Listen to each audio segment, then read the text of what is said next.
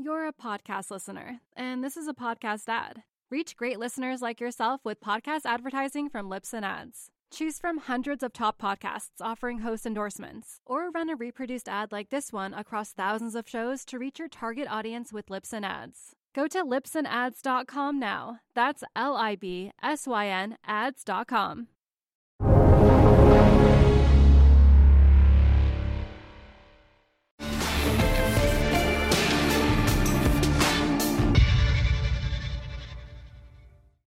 Hi, I'm Jack Farley with Real Vision, and I'm here with Teddy Valet of Pear Valley Global, a global macro fund. They invest, Teddy, it's my understanding, you invest in commodities, currencies, equities, even Bitcoin. So everything. You're very pan-asset, right? Exactly, 100%. We're expanding more into the crypto space with individual coins. Great. Well, I'm so glad that you can join us, Teddy. It's great when we can get someone who can invest in so many assets, because that way, I have a ton of questions that you can answer. I know Bitcoin, you were very early in that space, and obviously that's on a tear. So I want to get your views on that. But I know that you also have a strong thesis on the dollar, as well as tech, like growth versus value within equities. So let's start with the dollar. What's your view on that? Yeah, I think the dollar overall is interesting. Long term, I'm very dollar bearish. I think the structural sort of things that we have going on in the U.S., forward returns for the U.S. versus the rest of the world, favor the rest of the world. Therefore, a lot of capital is going to leave the U.S. and find higher returns elsewhere. Right now, though, I think we're in this situation where everybody's negative on the dollar. Not only negative on the dollar, but they're also max long equities to an extent. From a prime broker standpoint, the Goldman Sachs net hedge fund net percentage long is 97th percentile, 98th percentile. So right now with the dollar, everyone is positioned for it to effectively be weaker, whether that's in the dollar within commodities, max long sort of cyclical commodities, max long cyclical currencies.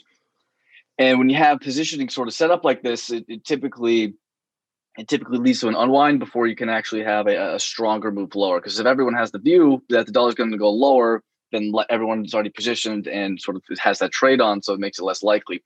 The key thing that I think with the dollar that we're a little bit worried about is liquidity. So one of the things we track and build out is these liquidity models that lead certain asset classes. And the one specifically that leads the dollar is this treasury issuance less quantitative easing, or QE, that the bond purchases that the Fed's doing. So right now we're looking at over the next 120 days. So this model leads the dollar by 120 days. And right now we're coming to this period where it should show dollar strength because there's been a significant amount of basically liquidity extracted from the market through these Fed or through the stimulus programs of the US government. And the Fed is not covering or buying enough of those bonds to effectively fill the gap. So if there's only, call it $100 in the system, and the U.S. government says, look, guys, we need $20. That $20 needs to come from somewhere in that $100 if the Fed is not buying. And we have found that is very liquidity negative and affects the dollar primarily more of the developed market currency pairs like the euro, for example. So with this liquidity backdrop, everyone very negative on the dollar, everyone positioned for the dollar to continue to go lower, it seems the probabilities favor a bounce in the dollar, which I think will lead to probably a precious metals unwind, which you're sort of seeing right now. We've been very bullish on gold and gold miners up to 3 or 4 months ago, where we saw this real rates effectively moving higher. One, because of break even sort of coming in. Two, because nominals could potentially rise. But I think the probabilities right now are favor a higher dollar. That being said, if we see a breakdown through the lows, I think that view is likely wrong, and then you just need to reevaluate. So as long as we hold the most recent lows in the dollar, I think the bias is to the upside. Interesting. And what's your time frame on that? Like 1 to 2 years? 2 to 3 months. Okay, 2 to 3 months. So much more. I would say through the first quarter of next year. Okay, so long term, you're bearish. More tactical, exactly. Okay, interesting. I want to dive into this chart that you have of the cumulative QE minus the Treasury issuance relative to the dollar. Can you just explain the dynamics and sort of what's on the right side of what's on the right side of the chart, and what's on the left side of the chart in terms of like the denominations? So year on year, though, I can tell you, I think is on the right hand side. So the dollar year on year, so the percentage, that it's rising or falling over the prior year, and then the left side is effectively the amount of treasury issuance that the treasury is doing versus the amount of bonds the Fed is buying. So we accumulate that over time. So if it, for example, in 1 month, if it's $100 of net treasury issuance greater than QE, that'd be $100. The next month is $50 net positive. So that effectively over time, and then take the year on year of that. So you're looking at the relative changes and rate of change of these liquidity profiles, not necessarily the absolute level, which we found is a pretty good lead of the dollar and liquidity overall. Interesting. I find that to be such an interesting chart. And just so the blue line is that QE minus the treasury issuance, and it's denominated negative. So the higher it goes, that means the more treasury issuance there is relative to QE, because correct treasury issuance, when they issue a bond or a bill, primary dealers have to buy that. So that sucks cash out of the system. Whereas when the Fed buys bonds from the treasury or from primary dealers, they inject cash into the system. And I was really fascinated by this chart, Teddy, because I, like so many, including probably some of the viewers, have been heard this narrative that the Fed has injected unprecedented liquidity into the market. But you're saying, sure, they have, but relative to the amount of treasury issuance there's been, it's actually liquidity net negative. Is that what you're saying? Correct. So the way the mechanism of sort of the timing there is when the Fed does come in with those programs, the positive amount of, so for example, early this year, the positive liquidity effect of that was unbelievable because the QE relative to how much they were issuing was incredible, like 500 billion in excess, QE in excess of the issuance. We are now financing a lot of the deficits and some of the stimulus programs, which then, so while it was liquidity positive, now we're paying it back effectively and having to pull that money from the market to finance, these stimulus projects. And this is, we can touch on this a little bit later, but I think this concept and how this, the dynamics of this are extremely important for the next, I think, 10 years, because you're effectively taking money out of the market via treasury issuance to then give to, either infrastructure, either stimulus payments.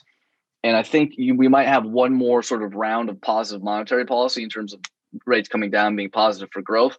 But after that, you're sort of on the lower end and you don't have much room to go on the monetary side. Therefore, fiscal becomes the new monetary policy. And if you have to finance everything via the treasury market, liquidity negative, to then give out and push out to consumers, to businesses, et cetera, that's growth positive, liquidity negative. Therefore, that's commodity positive, financial asset negative.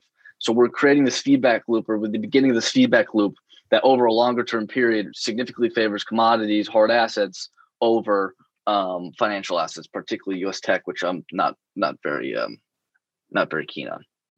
Yeah, let's talk about tech. What's your base case? Over this year, we've seen tech explode higher as lockdowns have happened. People have been, been working from home. They haven't been going to stores. They've been ordering online. They've been using Zoom. You and I are using Zoom right now. That's obviously been a very good environment for tech. What's your view on tech going forward? And, I think I sort of portrayed it the way that you would see it sort of on CNBC in terms of it's a very clear narrative, but I think you have a more nuanced view about where tech is relative to the dollar. So just tell me your view. Yeah. So I think overall let's start at the beginning. The liquidity that came into the market was unprecedented, and that led to the dollar going lower. And as the dollar went lower, that really ripped break evens. So real rates, given that nominals didn't move because the overall growth backdrop was still very poor, real rates went through the floor because break evens, inflation expectations rose off of a lower dollar. That led to over 100% increase in the market because the multiple of the market, primarily technology, rose. It was the whole factor of the gain from the March lows. Not necessarily, not at all from earnings growth. It's all multiple driven. which was due to lower real rates. So we have a chart, which I'll send to you, which you may even have, I have it. that shows real rates versus the S&P multiples. So the growth that we've had, the appreciation that we've had, has primarily been from one, liquidity, and two, lower real rates. Both of those factors that drove tech, I think, now are fading. And as a percentage of the total, and I can get into that in a second, and it's a percentage of the total market cap. Tech's about now $11 trillion and about 31% of the total market. If you look at some of these other sectors, energy, for example, it's up a decent amount over the past few weeks. But at the time that the report that you're referencing that we sent out last month, it was about 600 billion. So if you get any flow from tech, which is 11 trillion to a 600 billion market cap, the moves are huge. And this is sort of what we're outlining in that piece. And then, we got the vaccine news, and energy has had some serious moves because everyone's underweight it. Everyone's overweight tech. But as it relates to tech, I think the probabilities are that real rates are going to go higher. And if real rates go higher, you do not want to own these growthy names. Now I can get into why I think real rates are going to go higher, but tech, I think everyone's overexposed to it. It reminds me a lot of 2000 in the sense that everyone's long it. It's the exact same percentage of the market cap. Everyone's raving about it, how, we're all going to work from home forever.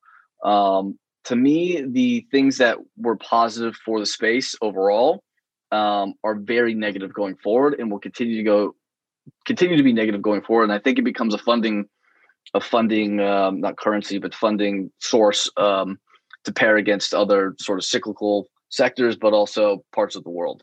And there's been so much capital that has come into it over the past 10 years because the growth profiles have been horrible. There's been really, nowhere else to put your money. For example, Tina, there's no alternative. And I think that situation is changing, and we're coming into an environment that looks much different. Teddy, okay, that's so interesting. Can we dive into it a little bit on why low real rates are good for tech? Yes, absolutely. So effectively, when you have a lower real rate, that in a sense is liquidity positive, but it also means that lower real rates mean that the growth profiles of the economy are very poor. Higher real rates means that nominals are growing in excess of the inflation expectations, which is positive sort of cyclicality.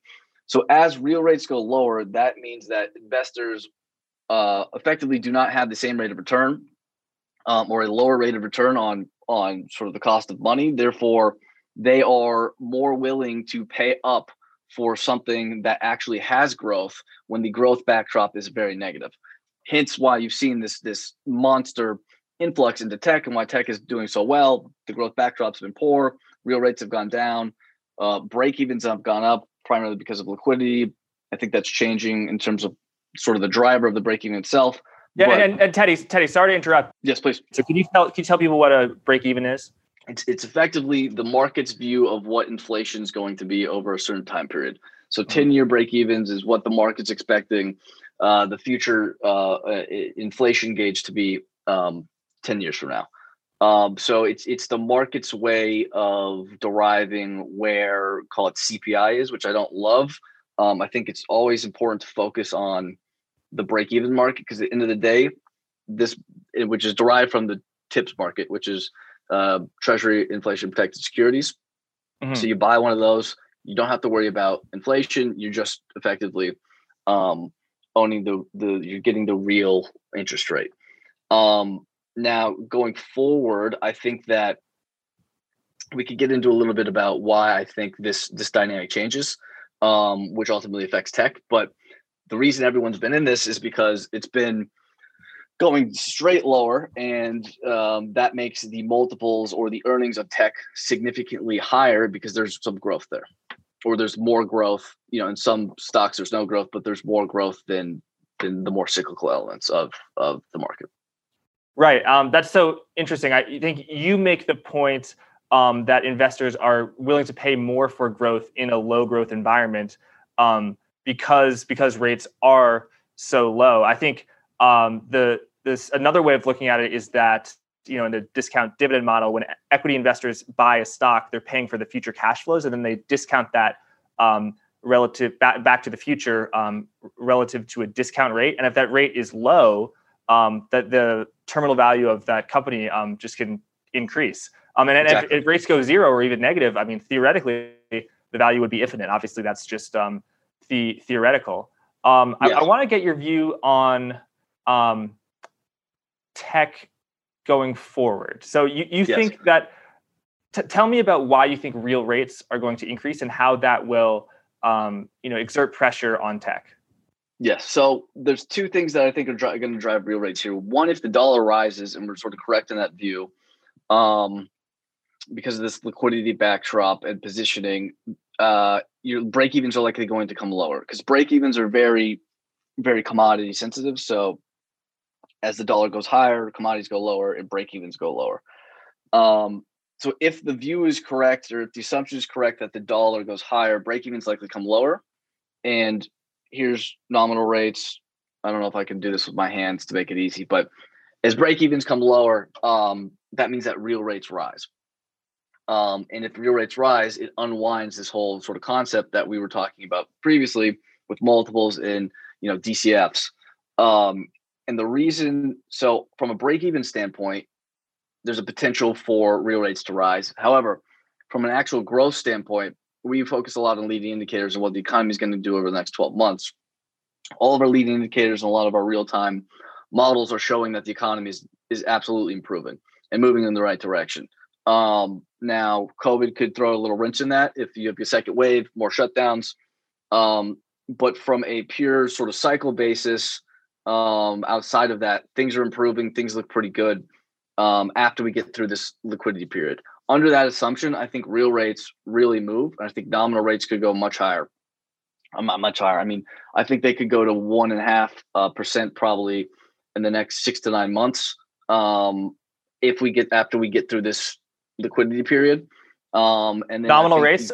Would that be in like the 10-year or the 10-year? I think the 10-year could go. I think the bias for the 10-year from now is higher, or the risk reward profile of bonds is likely lower. After we get through this little liquidity period. This little liquidity period is next 3 to 4 months, or called through in the first quarter is making things a little difficult. But if you recall back, in October, when I launched the firm in October of 2018, our first piece that we put out was called Bonds and Chill, and rates at the time were 3.18, 3.12, around there. And we said, look, we think rates are going to go 100 to 200 basis points lower. All of our leading indicators are straight lower. It's a pretty dismal backdrop. You want to be long bonds. I think that thesis has played its course, and now we're sort of on the other side with the leads turning higher. Some of the markets are starting to confirm this. We have this real-time PMI model, which is like 35 different ratios of the internals of the market, and it's got an unbelievable correlation with the global PMI. It's very much higher. So the cyclical elements of the market are turning and looking much better. And I think that likely continues through 2021, which means nominal rates go higher. Under the assumption nominal rates go higher, I think real rates will go higher. And you could have a situation where multiples get cut by 20 to 30%. Now, why do I think tech's going to have a difficult time? Well, even if you assume, or equities in general. So here's the thing. 70% of the US market cap is tied up in tech, equities, and defensive sort of lower real rate bets. So that's utilities, staples, telcos, and healthcare. So if you have $24 trillion, or 70% of the market tied up in these lower real rate bets, and I'm saying the probabilities favor higher real rates from two angles: one, from an economic growth slowdown, or two, from an economic growth pickup. Those assets, the multiples of those assets, get re-rated. So even if you have a growth pickup, the equity market as a headline basis might not move anywhere and actually might go lower. I was just thinking that, Teddy. Yeah. That's because there's this unwind. And then another sort of way to think about it is financial conditions right now. If you look at, PEs versus financial conditions, price to EBITDA, price to sales, price to book. Price to book is probably the highest correlation. Price to book relative to fin conditions is just phenomenal correlation over the past 2-3 years. You can't really go much lower. Their financial conditions are at all-time low. You can't go much lower than they're currently at. So in terms of a multiple perspective, you've basically taken all the you've pulled all the juice forward. Now, the counter to that would be, okay, well, we're going to have earnings pickup. Fair.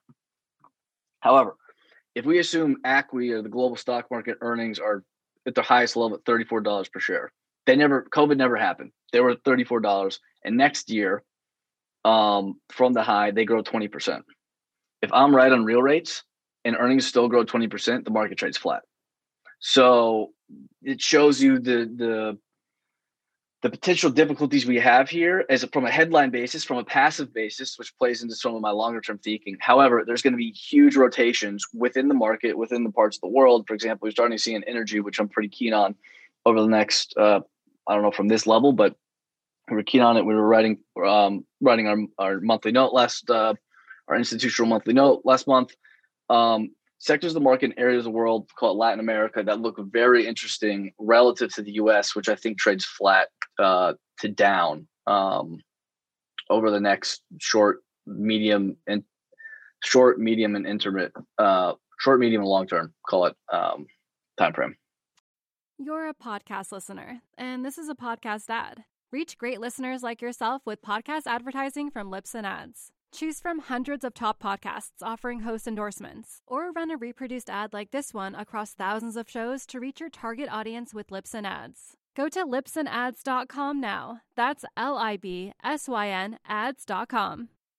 That's interesting. I want to get, we have your view now. I want to get into how you trade it. I was going to ask you about sort of which companies you select, but because you mentioned geography, that you prefer companies in Latin America. Tell me about that. Why is that the case? Is it because of the emerging market currencies that make it a favorable thing, or is it more macroeconomic?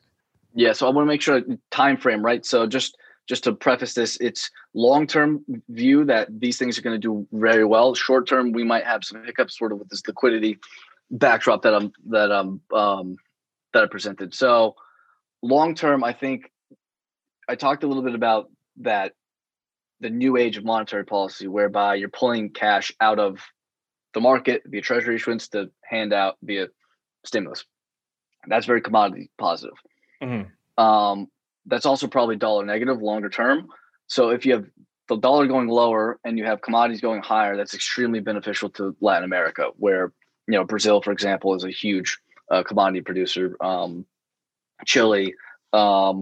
So to me, the areas of the world that have been beaten up due to cyclicality and due to a stronger dollar, emerging markets, Latin America primarily, are the ones that are going to have very high annualized returns over the next 2, 3, 5, 10 years. So we have a few models that break down longer term valuation, call it price to 10-year earnings stream, price to 10-year sales. And the forward returns for emerging markets, Latin America, are all 10 to 12% per year for the next 10 years. While the U.S. is going to be negative for the next 10 years, because we've had such an appreciation of the markets relative to the earnings stream, but also positioning in the U.S. is as a percentage of household assets. Equities are a huge percentage, which typically leads to negative forward returns. So these profiles favor the rest of the world over the long term, particularly the more commodity, dollar sensitive areas of the world. Right. Yeah. Your call that the returns of U.S. equities over the next 10 years will be 0 or negative is very bold. And yeah, there's a chart of the Wilshire 500 market cap to total assets versus forward 10-year returns that you sent me. The two lines map on each other very, very closely. I think also just one chart that comes to mind is just the massive outperformance of U.S. equities relative to not just emerging markets, but Chinese equities, European equities. Are you a believer in mean reversion in the long term in terms of if some things can't go on forever? I think if the factors that drove it change, then absolutely. And I think, there's been a large part of this has been sort of the dollar and the dollar appreciating over this period of time. And I think we're now starting to see a scenario where the dollar could go much lower over the longer term. And that's definitely going to favor other parts of the world versus the US. And, this constant tech bid and the amount of money that's coming into the US is likely going to fade going forward. So if you have higher real rates and a lower dollar, that's very, very positive cyclicality and cyclical parts of the world. Interesting, the earnings of these emerging markets of Latin America, for example, are flat to up, and that markets are down from, call it 2009. So from a valuation perspective, on a long-term valuation perspective, valuation means nothing in the short term. On a long-term, sort of longer time frame, these things are very much more attractive than U.S. assets, which are, max valuations on nearly every metric. But of course, that's relative to rates. So because rates are low, you can pay a higher price. However, I think going forward, that dynamic changes. Now, one caveat I want to put in here is, if the Fed does yield curve control, I think that whole thing changes. And I think if there's any hint of yield curve control, one, you want to be long the emerging market space. But two, I think the gold and gold miners, this might be a good little segue into gold, I think are just going to go to the moon. If the Fed decides to move forward with yield curve control, which might unfortunately have to be sort of the next iteration of their monetary policy. I know they've sort of talked about that they don't want to do it. They don't want to blow up the balance sheet. I don't think they really care. But I think that's likely, at the end of the day, their goal is to have real rates lower to help the economy sort of function and to sort of hold up asset prices. And if rates are rising on the long end and real rates are rising, then the way to make sure that their overall goal to have that manifest is to effectively do yield curve control. So that's something I'd be on the lookout for, that changes effectively that dynamic that I just talked about. Okay, that's interesting. You mentioned yield curve control. Could you define what that is, and specifically like what actions the Fed does, like what maturities the Fed is sort of targeting on the U.S. yield curve, and how that impacts the asset classes that are within your thesis? Mm-hmm. So what they would do is they would say, look, the 10-year is not going to go above 1%. So even if you have a global growth pickup and rates should be rising, call it to 1.5%, 2%, they will buy the 10-year effectively holding rates at 1%. Now, what that means is that real rates likely go much lower, way lower, because nominals can't rise and break evens are probably picking up as growth is improving. And that means that people can be willing to pay way more for an equity or the DCFs of an equity or higher. However, what's interesting is I still think tech on a relative basis does poor there, because if you're willing to pay more for, and then you also have cyclical earnings power, I think a lot of the cyclical sectors and areas of the world do well. So tech, even in that scenario, I think has a difficult time. Right. Okay, that's really interesting. Now let's turn to gold and precious metals, because you mentioned that this environment of a weaker dollar and yield curve control would be very, very good for gold. We've had quite a run in gold. It's been, it burst past the 2000 level. Now it's about hovering just about over 1800. What is your view on gold? Can you describe like your base cases, why you find it attractive, sort of in a vacuum, and then what do you see now on the horizon? How does that shape your outlook? Yeah, so I came on with Raul in like June of 2019 or something. It was like gold miners versus banks was my favorite trade. And at that time, it seemed that rates were going to go much lower. Real rates were going to go much lower. And the backdrop for gold was phenomenal. That sort of changed over the past, called 4 or 5 months ago, where I started thinking about this real rate dynamic and the potential for a economic pickup. So right now I'm sort of neutral to negative on gold. I think it's pulled back a little bit and is essentially factoring in or thinking about higher real rates and an improving economy. So right now it's also a pretty negative seasonal period, so through the end of the year. So for the time being, with liquidity, with my view on real rates, I think it's better to look at different parts of the market, different commodities than gold. I think it's just going to have with this backdrop that I just talked about with real rates, I think gold's going to have a tough time until the Fed comes in and does something crazy, which is basically their job and what they're known to do. Yeah. You mentioned your interview with Raoul. Since then, gold has increased 60-70%. I actually don't think that has been your best call. It's in Real Vision history. I think your best call was when I interviewed you in May behind the camera, and you were very bullish at Bitcoin. I don't even know what Bitcoin was at then, about maybe 7,000-8,000. Now it's it's more than doubled since then. So you've been a Bitcoin bull. I think that's fair to say. Is that fair to say? Absolutely, yeah. Okay. Oh, what's your view now? Yeah, I'm sort of neutral now. I think just the amount of sentiment and positive sentiment surrounding the space is making me a little cautious. I mean, I think long term, I think with Bitcoin, you need to think long term, and I think long term it's going to be much higher. But from a sort of my trader hat and trader mindset, right now we're going parabolic, meaning the rate of drawdown or rate of decline on the asset is progressively lower. And we're now at a point where we're effectively just going straight higher. And if that arc breaks, it typically signifies the end of a trend and sort of, a consolidation period, or a new trend.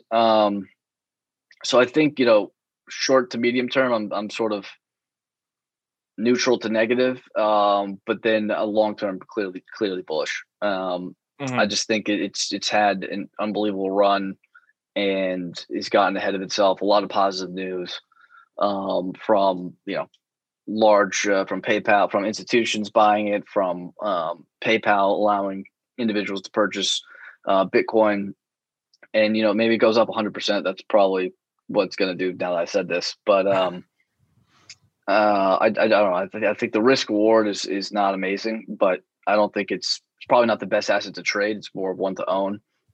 So we've pared back a good portion. Yeah, I was actually just about to ask whether you had been managing your position. Do you think you'll continue to buy if it goes down? Like, will you be buying on the dip? Yeah, absolutely. Yeah, it depends on the dip. 5, 10, probably not. But if you have a decent dip, then absolutely. Okay, interesting. I so it sounds like your view on gold and Bitcoin is kind of the exact opposite of the dollar. On the dollar, you're long-term bearish but short-term bullish. On gold and Bitcoin, you are long-term bullish but short-term, maybe bearish is a little bit too extreme of a word, neutral. But you're not excited about it short-term. Yeah, exactly. And I think you nailed it.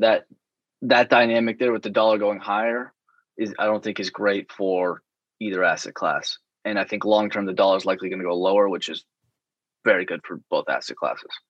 Yeah, I mean, I think there's so many people in the world talking about Bitcoin and gold, and anytime they have a negative view, I always listen to them. But if there's somebody who sort of has a track record of calling people gold bugs and just really being a Bitcoin hater, I think that is you take that with a grain of salt. But for someone like you, who's been not only has been in the space of investing in gold and Bitcoin, but has also made a lot of money for it, both for yourself as well as your clients. I think you saying that you're not so bullish on it anymore, that says a lot to me. Yeah, everyone, even a blind squirrel finds a nut, but I think the dynamics of the things that drove it and the thesis that we sort of laid out, the facts on that thesis have changed, and when those facts and the economic backdrop change, I think you need to sort of adapt to it and move your feet.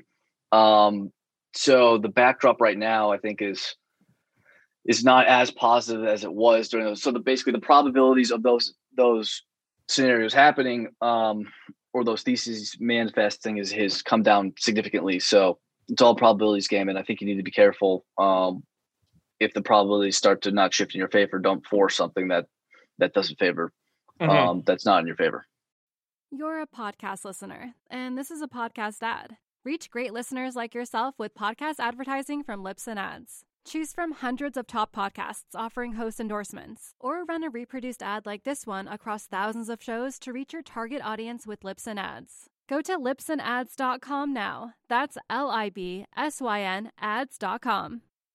Okay, I have a question, which is, it sounds like you think it's just a overbought space. Maybe if not technically, then just in terms of it's, everyone knows about it. The easy money has already been made, at least for the short term. Could you contrast that with just, before this interview, you kindly sent me your October note for Per Valley, and you said that it's become even more evident to us that the new monetary regime is increasingly positive for Bitcoin. Could you describe that logic? Is it basically that central banks are going to print so much money and it's not going to be able to get in the real economy? So a lot of it is just going to sort of sizzle off and go into assets that are stores of value like gold and Bitcoin? Yeah, exactly. I think ultimately back to sort of what the Fed's trying to do.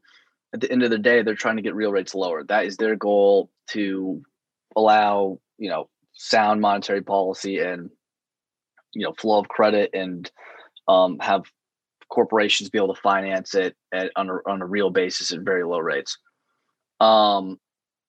If that is ultimately their goal, then they're going to do everything they can to try to get real rates lower. And we know that real rates correlate very well with gold, unbelievably gold. And the thesis and overall idea also correlates with Bitcoin. However, Bitcoin's a much smaller asset class and has a lot more runway versus gold, which is, $10, $11 trillion asset class that's already more established. So Bitcoin could, relative deviations to, call it, real rates, could have much more upside or deviations, exactly what's going on now. But the thesis and sort of idea is we're going to get, the monetary policy is going to get even more crazy, because now you're not able to lower.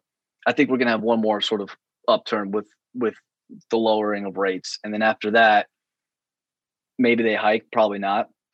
I don't think they're going to hike for a while. And if they don't hike and then we have another slowdown again, then they're not able to cut rates, which then means they have to get crazy with monetary policy. If they have to get crazy with monetary policy, then they're probably going to do something pretty crazy, which is very bullish for something that is it's effectively a hard asset. There's only so much supply of it, versus financial assets, which, so Bitcoin versus hard assets, I think Bitcoin versus financial assets, I think does amazing. And then as the Fed gets more crazy, I think it will do very well in those environments. Okay. Interesting. Yeah, I think when you have a fixed asset that's denominated in an asset that increases every day, I think most people can sort of wrap their head around that argument. I just have one question about monetary policy. Throughout this year, in response to the COVID pandemic and the corresponding, economic shock, the Fed has been buying a lot of mortgage-backed securities as well as treasuries. That has sort of been the lifeblood that has fueled this rally, in my view. But the thing that has got the headlines has actually been things like PPP, the municipal, credit line, commercial credit liquidity facility, sort of these emergency lending programs that the Fed initiated in March and April. But actually, they haven't been used that much. I think about 20 to 30 billion of all these programs have actually been used, which is a lot of money. But not in comparison to sort of, the $500 billion of repo that the Fed sells every day. Not that there actually is any uptake on the repo. But I want to ask your question on two things. Number one is that these emergency lending programs are likely to not be rolled over. They will end on December 31st. I think all 8 of them, actually 8 of the 9 of them will not be renewed, and they will end on just the end of the year. Even though they haven't injected liquidity into the market, has there been a psychological benefit that, you saw the headlines oh, the Fed is going to buy high yield bonds, high yield ETFs. They haven't actually really had to pull the trigger. They've only bought, a few billion here, a few billion there. It's been the psychological benefit that the Fed is going to have their back. Going forward, if the Fed doesn't have their back, what do you think that will portend for credit markets? Yeah, well, I think getting it, if it rolls off, you then need to reappropriate. The funds get reappropriated. You didn't need to basically pass through Congress more funds for those programs. And now that the House and Senate is split, it makes it more difficult for potentially to put these programs back on, which I think is a good thing. I mean, the programs themselves weren't even used, right? To your point, it's very psychological that the Fed's there sort of supporting your back. And what's going on in the credit space is just absolute bananas and bonkers, which is why you see financial conditions at the best levels that they've ever been historically. So, thinking in risk reward every day, right? The risk reward there is very, very poor. Where you have currently the best financial conditions ever. If today is the best ever, where do we go from here? Right. So the fact that they rolled that off, I think is in relation to the credit markets and credit spreads, I think is sort of interesting. And they can't really have the backs now unless it gets passed by Congress to source additional funds for those programs after the end of this year, which could potentially have some psychological effect on the credit market. So I think the risk reward for credit spreads, even though I think the economy is going to pick up, I think the risk reward is higher, or meaning I think credit spreads are likely to go higher, which means financial conditions weaken, which means multiples weaken. So we're in a situation where you have an unbelievable, some of the best, unbelievable, unprecedented liquidity that's sort of starting to fade, best financial conditions ever, lowest credit spreads that we've seen in a while. It's just a poor sort of setup for risk assets, which is also why I think commodities and these other parts of the world that don't have a huge technology exposure will likely do much better on a relative basis. Okay, interesting. You said it's a poor backdrop for risk assets, so bad for bonds, high yield.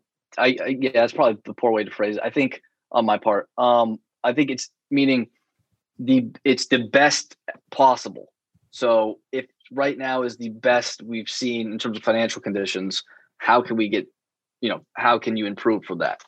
Right. The risk seems that it would then be financial conditions would worsen, which means multiples would be compressed. Right. Okay. So I think I've gotten a very good sense of your views, your theses going forward, both on the 2 to 3 month horizon, as well as the 1 to 2 years, as well even 10 years. I think what I want to know now is, how do you trade those views? I was going through your fund's prospectus, Pervalley Global, and obviously I can't disclose anything on camera, but it seems like you are actually net short equities, and then you have a little bit of an allocation into bonds, into currencies, and then into commodities as well. So I just want to delve into that.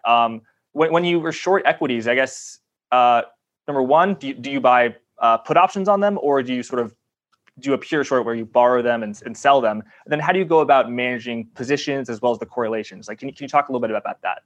Yeah. So overall, I think the risk reward, so the net equity is primarily negative tech versus positive on the more cyclical areas of the market. So I think being net short, we'll call it, say it's 2 units short of tech versus 1 unit long of cyclical. And recently that started to work out. Yeah, it has. So you could put on 1 unit of, for example, energy, and it could go up 3x while, tech only goes up 1x, and you make the spread. I think on the equity side of thing, I think it's just for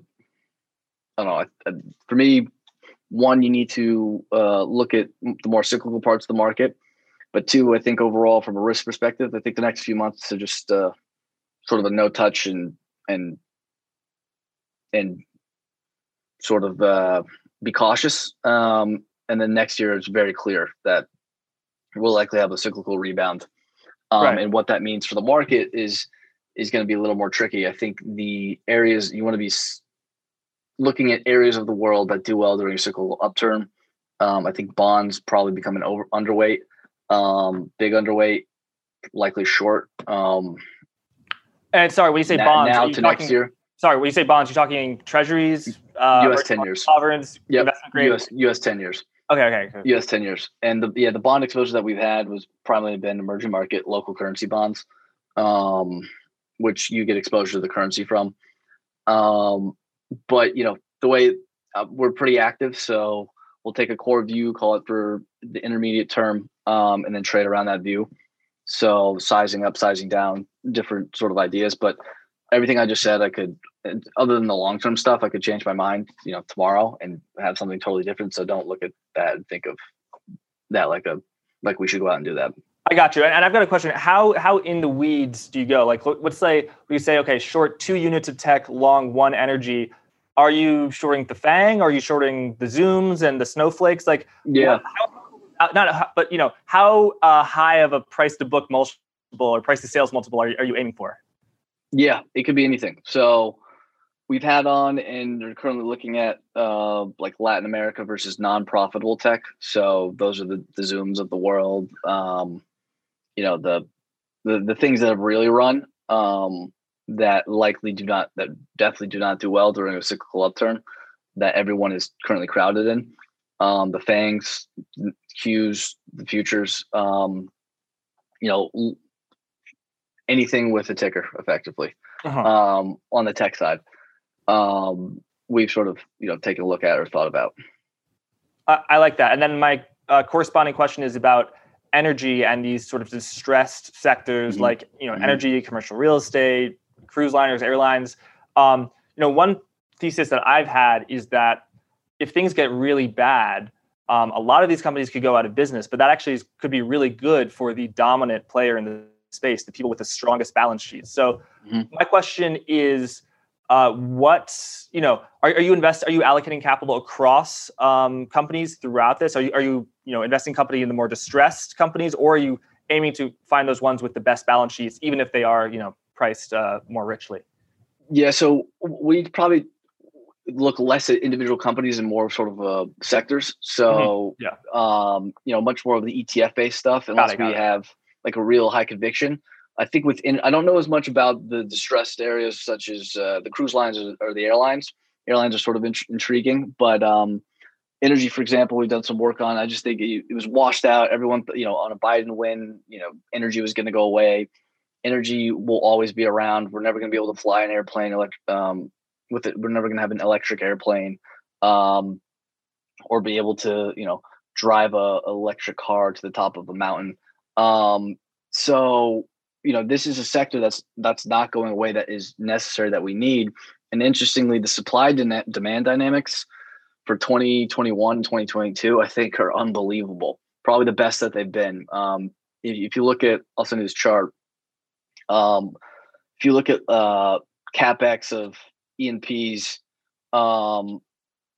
basically the CapEx to E&Ps relative to their total assets, it's been dismal. So there's been effectively minimal new projects coming on, which leads crude returns by about 2 years. So the forward returns of crude are unbelievable. The demand side, you're looking marginally down on the gasoline side, marginally down on the diesel side. Jet fuel has gotten crushed, but now that you have a vaccine, if jet fuel comes back, on the supply side, we're now looking at really negative supply coming forward, but also inventories are back sort of in their historical average. So if you have any pickup on the demand side, you start getting huge draws, which then creates the supply demand dynamic for the energy sector next year in 2022, I think is phenomenal. And the stocks have been completely bombed out. No one owns it.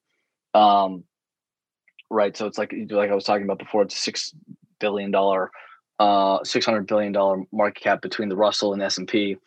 And you're looking at 24 trillion for all of this deflationary lower real rate bets.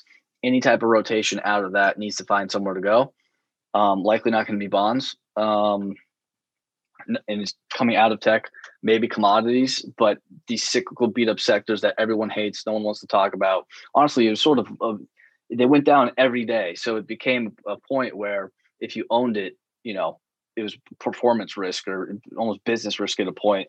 And I think that capitulation the other day, and then with the vaccine, is created a positive tailwind for the space. It's moved really far, really fast. So, maybe the near term today might not be the best place to enter, but over the next year and a half, I think energy relative to tech is going to do very well, given the pickup in global growth that we see, the supply demand dynamics, and just positioning that everyone currently hates it.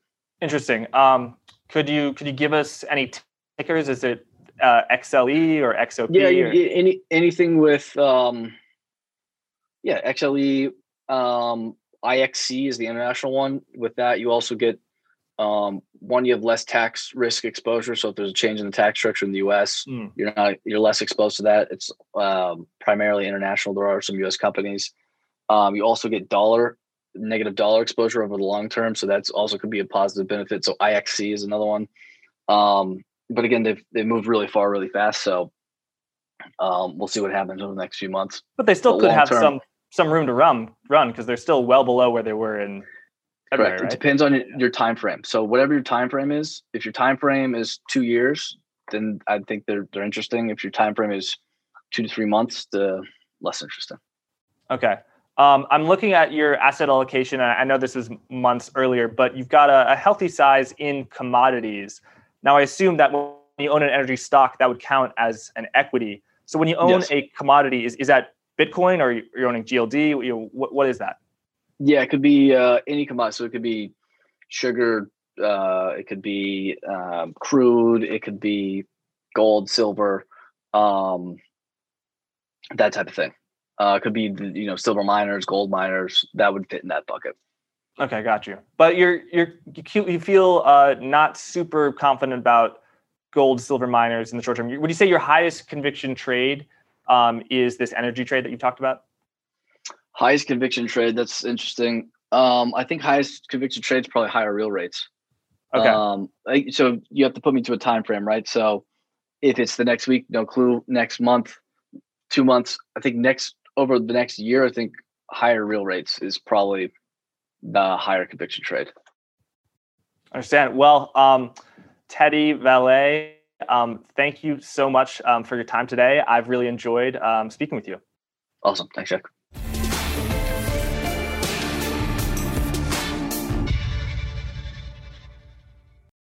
You're a podcast listener, and this is a podcast ad. Reach great listeners like yourself with podcast advertising from Libsyn Ads. Choose from hundreds of top podcasts offering host endorsements, or run a reproduced ad like this one across thousands of shows to reach your target audience with Libsyn Ads. Go to libsynads.com now. That's LIBSYN ads.com.